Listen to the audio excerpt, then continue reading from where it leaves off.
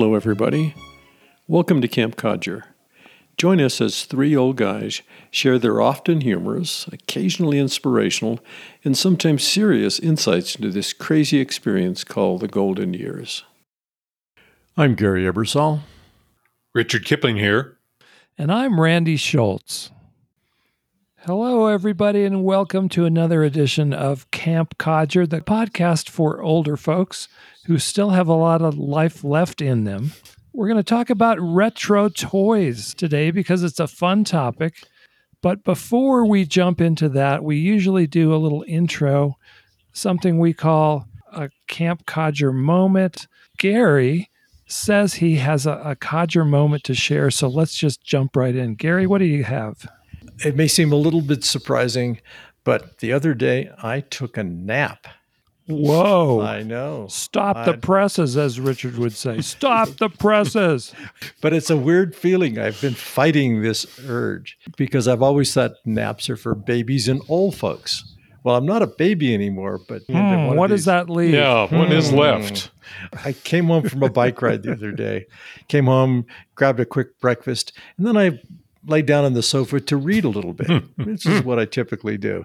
Lo and behold, 45 minutes later, I woke up and thinking, oh my God, I just took a nap. Congratulations. Join the club. Yes. Everybody tells me that. I think that means you're an old codger, Gary. I've just signed on for the full program. That's right. Anyway, that was my codger moment. I thought it was kind of odd to actually realize that I took a nap. Welcome to the napping world. Like I said in the intro, we're going to talk about retro toys. I'm dying to talk about a couple of these things. I know we're going to have some fun with this. Richard, when you think about your childhood, what do you think of in terms of the toys you played with? Was there one or two toys that just kind of still resonated in your heart? There sure were, and it's the most prosaic of all, teddy bears. I had teddy bears not just when I was 2 and 3 and 4. I had teddy bears when I was 8 and 9. And my brother, who was in the bed next to me upstairs in our little house, had a teddy bear too. It was all about Big Brownie and Little Brownie. And we spent the evenings talking to them, interacting with them, sometimes feeding them. We would sneak downstairs and go into the kitchen and grab crackers and bring them up to our beds and feed our Big Brownie, Little Brownie duo. I still have Big Brownie. I tried to find him for the cast. I've got him somewhere. I just can't seem to locate him. He's alive and well 60 years later, or 70 years later. That's mine. And by the way, teddy bears came from Teddy Roosevelt, who went on a bear hunt in Louisiana in 1902. The people with him caught a bear for him to shoot. And being a good sportsman, he said, I will not shoot that bear. And the word got back, and there was an article in a newspaper about it. And a Brooklyn entrepreneur thought, oh, there's something here. He set some weavers to work, and they made the first Teddy's Bear, which then became Teddy Bear. There you go. There you go. Gary, what kind of an old retro toy do you think of? You know, I think of one of the most anticipated toys, a toy that I really want, was a BB gun. Oh, my. I really, really wanted a BB gun. I can't remember how old I was. I'm thinking 9 or 10. The anticipation was so high, and I was so gratified when I got the BB gun. And you open up that box, oh, my God, it's a rifle. Just like they have on TV and all the Western shows. And it was a Red Ryder Winchester model. That was probably the most anticipated gift. I don't know about the favorite. I mean, it's one of those things you can plink cans for so long and then suddenly you get a little bored. And is that what you did with it? You shot at cans? Yeah, I shot at cans. You shot at anything that you weren't going to shoot at each other. Because that was always the warning. Don't put your eye out. Don't shoot at anybody with that gun. There was a whole movie about that. What was that old movie? A Christmas Story? Was that the one where the kid wanted a Red Ryder BB gun? And his mom was saying, oh, no, you don't want that. You'll shoot your eye out. And he gets it for Christmas because his dad sneaks it under the tree. Mm-hmm. And then he goes out to the back and he starts shooting at targets. And sure enough, a BB bounces back and breaks his glasses. Oh, Darn near shot his eye out. I'm certainly glad my mother didn't see that movie Yes. before I had my birthday. I would have never had a BB gun. Actually, the BB gun history is kind of fun too. It started out as a promotion for a company who made steel windmills in the 1880s. They were having trouble selling their windmills in the Midwest. I think it was in Minnesota. And they started giving away an air rifle. With every windmill you bought, you got a BB gun. Well, that's a great story. One of the first toys I thought of when we started thinking about this topic was one of the most successful toys of all time. One of my favorite toys of all time, something I still play with on occasion. And I'm talking about the Frisbee. And I think everybody in America knows the Frisbee. This is a particularly good toy because it gets you outdoors, throwing, running, doing all kinds of healthy exercise. The story of the Frisbee actually began in Bridgeport, Connecticut, where William Frisbee opened a company called the Frisbee Pie Company in 1871. Students from nearby universities would throw the empty pie tins to each other, yelling Frisbee as they let it go. So it started out as just a pie tin. Much later on, in 1958, the toy was released by the Wham-O Company. Well, this toy became one of the most successful toys of all time. In the next 20 years, Wham-O sold 100 million units, 100 million Frisbees. And that's why I probably have 3 of them in my garage right now. You know, I've got versions of toys I got much more recently. For instance, I've got a cornhole set. I didn't even know what cornhole was until about a year ago. Some friends of mine started playing toys. Cornhole sets are what you use after you get tired of playing pickleball. Well, yeah, I think that's probably true. You nailed me on that I one. did. Hey, but speaking of sports, let me tell you one that I have very fond memories of. It's not exactly a toy, but it functions as a toy, an activity that you spend a lot of time on. That's a baseball mitt. When I was 8 years old, I don't know how I persuaded my parents to get not a regular outfielder's glove, which everybody has from 5 on. I got a first baseman's mitt. I got a Gil Hodges first baseman's Oh, mitt. not a Gil Hodges. Really, a Gil Hodges. And I loved it. Gary, you loved it too? Well, I'm a lefty. And first base is supposed to be for lefties because you can stretch just like 3 inches closer to the ball. Exactly. Well, I loved the way first basemen looked on the base, the way they stretched. I just loved it. Remember oiling the mitt? Oh, yeah. You had to oil it, and you had The to pound special the oil. ball into it 100 times. Oh, yeah. You couldn't be a good player unless your mitt was well oiled. It had to Exactly. be almost dark. It was almost Exactly. Do you still have that in the garage or someplace in a box? I looked. I didn't see it. It's gone. I had my outfielder's mitt until about 10 years ago. I think the last time I packed up and moved stuff, I decided not to move that. Oh, And I don't know. I mean, there was no reason for me to have it anymore, except it was nostalgic. But I kept that mitt, the last mitt I had as a teenager, for probably 50 years, Oh, boy. you know? do you remember that Just- great feeling of just pounding your fist into the mitt?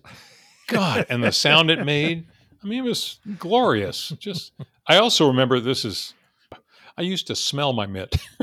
I used to put my hand up. your mitt, not your pit. Not my mitt. Maybe that too. But I love the smell of the leather and probably of the oil that I put on the leather. Okay, then maybe we'll do a segment on that. Strange fetishes we've all had over the years. Oh, my goodness. I didn't plan on talking about this, but I wanted to just throw this out there because one of the toys, the so-called toys I had as a teenager, was a chemistry set. Oh, gosh. Oh, yeah. Absolutely. Did you guys have a chemistry I did. set? I did too. Did you Wait, blow up what your exactly? parents' home? No, you couldn't make anything go bang. That's the disappointing thing with those damn chemistry sets is you really wanted to find the right combination, and they tested them thoroughly, so you couldn't do anything to make it go bang. That was a disappointment. Oh no, I've got to admit this then. You made it All go right, bang? my chemistry set had sulfur in it, Ooh. and it had an approximation of potassium nitrate. And then my dad had a charcoal grill. So I took those three things and I pounded the you know what out of them and pulverized them. And I made rudimentary gunpowder with my chemistry you really? set. You were much more creative than I was. Yeah. I never blew up anything, but I could actually, light the stuff on fire and it would kind of flare like a firework. That's the only thing I remember ever making with my chemistry set. And I'm not sure chemistry sets are even legal today. I think they're still around. I mean, speaking of sets, and I'll bet your chemistry set came in a metal box. It did. One of my favorite toys was an erector set. And it came in this red metal box. Well, speaking of boxes, did you guys collect things from cereal boxes? Remember all the toys that were in the cereal box? Or you could send away and get a toy from a cereal box? Absolutely. And how about Cracker Jacks? Cracker Jacks. Back in the days when you actually got a little toy or a little something out of every box of Cracker Jacks. That was always a real moment when you got one that you wanted. And you also got a free visit to the dentist. Absolutely. I had plenty of them too. We didn't have many of the boxes of cereal with toys in it because with 8 kids in the family, there was always a fight who got the toy that was in the box. And you weren't allowed to dig down into the box because that was cheating. So you had to wait till it poured into your dish, and then whoever the lucky one was. And I think my mother just got tired of listening to us fight over the toy in the cereal box and bought the big bags of cheap puffed rice or something. Yeah. All right, I got a question for you guys. Do you know what the toy known as Play-Doh started out as? A pie crust with a Frisbee pan. Play-Doh started out as a putty-like substance. It was invented in Cincinnati, Ohio, and its purpose was to clean soot off of wallpaper. What? This is absolutely true. Before it came in the bright multicolors that we know today, it was just this drab-looking stuff, and you literally used it to take the coal soot off of wallpaper. Wow. It was introduced in the 1930s. But then after World War II, a couple of things happened in America. Number one, people stopped using as much coal to heat their houses. The other thing was they invented a vinyl-based wallpaper that didn't need to be cleaned in the same way. It could, be cleaned with a sponge and water. So the company that made this substance totally rebranded it. They introduced it as Play-Doh, and they made it in all kinds of bright colors. And they said, this is actually a toy for kids. It's a kid-friendly modeling clay, basically. Well, it took off like crazy. The product is still available all over the world. I have a fact here. Between 1955 and 2005, a 50-year span, Play-Doh was sold in 75 countries, and they sold more than 2 billion cans. 2 billion cans of Play-Doh. Can you feel somebody had mentioned this concept that the development of toys, the creation of toys, has gone corporate.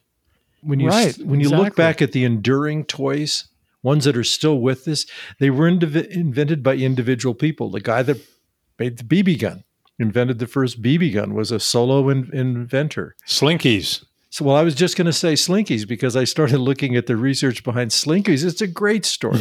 This guy basically was a naval engineer in the mid-40s and trying to come up with a way to suspend instruments so they wouldn't vibrate when they're on a ship. And so he was investigating all different types of alloys to put something together. And he worked something out, and he accidentally made a Slinky. It was sitting on a shelf in a coil form, and he noticed it fell off the shelf. and basically went down a few steps. It was a total accident, but here's an individual inventor. I think that's what the beauty of the story is it was one person, one of the dreams we had when we were a kid, to be an individual inventor. Yes. And the Slinky story is a great one. I mean, they're still making Slinkies, a lot of knockoffs out there, but the real Slinky's there. It was run by his wife for almost 40 years after the inventor got religion and went off to South America to be a missionary. I've got a beef with Slinky. Oh, yeah? I like the metal Slinkies. They actually did what they were supposed to do. And I don't know if you guys remember, but at some point way back in time, there was a commercial that showed it going down stairs and everything. The metal ones were great. But when they came out with a plastic Slinky, it was like so lame compared to the real metal one. But was it a real Slinky?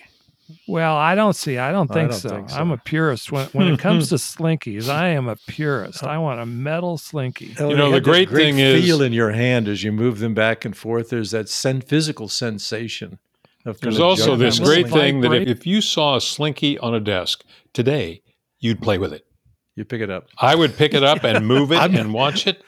I'm going to go buy a Slinky. No, I'm going to go order a Slinky on Amazon. That's what I'm doing. All right, make sure you get a metal one. I want a metal one. Don't be buying the plastic one. But the Slinky dog apparently was a big seller. Still is. It had a comeback with the Toy Story movies. Yeah. Can I talk for a second about toys that are not formally toys that I played with incessantly in my childhood and into my youth? One of them was collecting rocks. Collecting things was a big piece of my preteen and teen days. We had a place near my grammar school that we named Rock Alley. And we would go there after school every day, and I would dig up what I called rose quartz, emeralds, diamonds. All these things were right in this alley, and I collected them. You were so easily entertained. If I told you, Richard, go fetch another rock, I'd go. It was the only excuse that worked with my mom when she said, "Why are you late home from school?" I was at Rock Alley. That worked. But collecting stuff, I collected coins from a young age. I collected stamps from a young age. All those things were toy-like activities. It kept me out of my mom's hair for hours at a time. Oh, and speaking of those collections, did we all collect sports cards? Baseball cards. That was it. Thing I knowingly collected on purpose and was really passionate about. Same. And you traded them, right? Your collection, and you've got these $1 million cards there behind you in that credenza, right? Oh. Well, what happened is my mom went cleaning out my room when I had moved off to college. Oh, no. I don't know what happened, but my baseball cards disappeared just like that. Boom. No. Did you ever forgive her? My Mickey Mantle cards and my Al Kaline cards. Oh, sad. Sad. Just gone. I had exactly the same experience. I thought I was the only one in the world whose mom had betrayed him by cleaning out those cards. But they're gone. No, mothers in America, they did a statistical run on this, and mothers in America have thrown away approximately $17 gazillion worth of baseball cards. Oh, that's good. Oh, my God. We'd all be millionaires, but no. We certainly would. Well, I've had a great time talking about toys with you gentlemen. Same. I hope out there in Podland, you folks will comment on this episode and share with us what your favorite toys were back then, maybe what your grandkids are playing with today. Join us next week when Randy and Gary discuss keeping score in retirement. If you enjoyed this episode, sign up at campcodger.com to receive email updates about new episodes. As always, we would be delighted if you left a comment below. You can also join the fun by checking out Camper Corner on our website.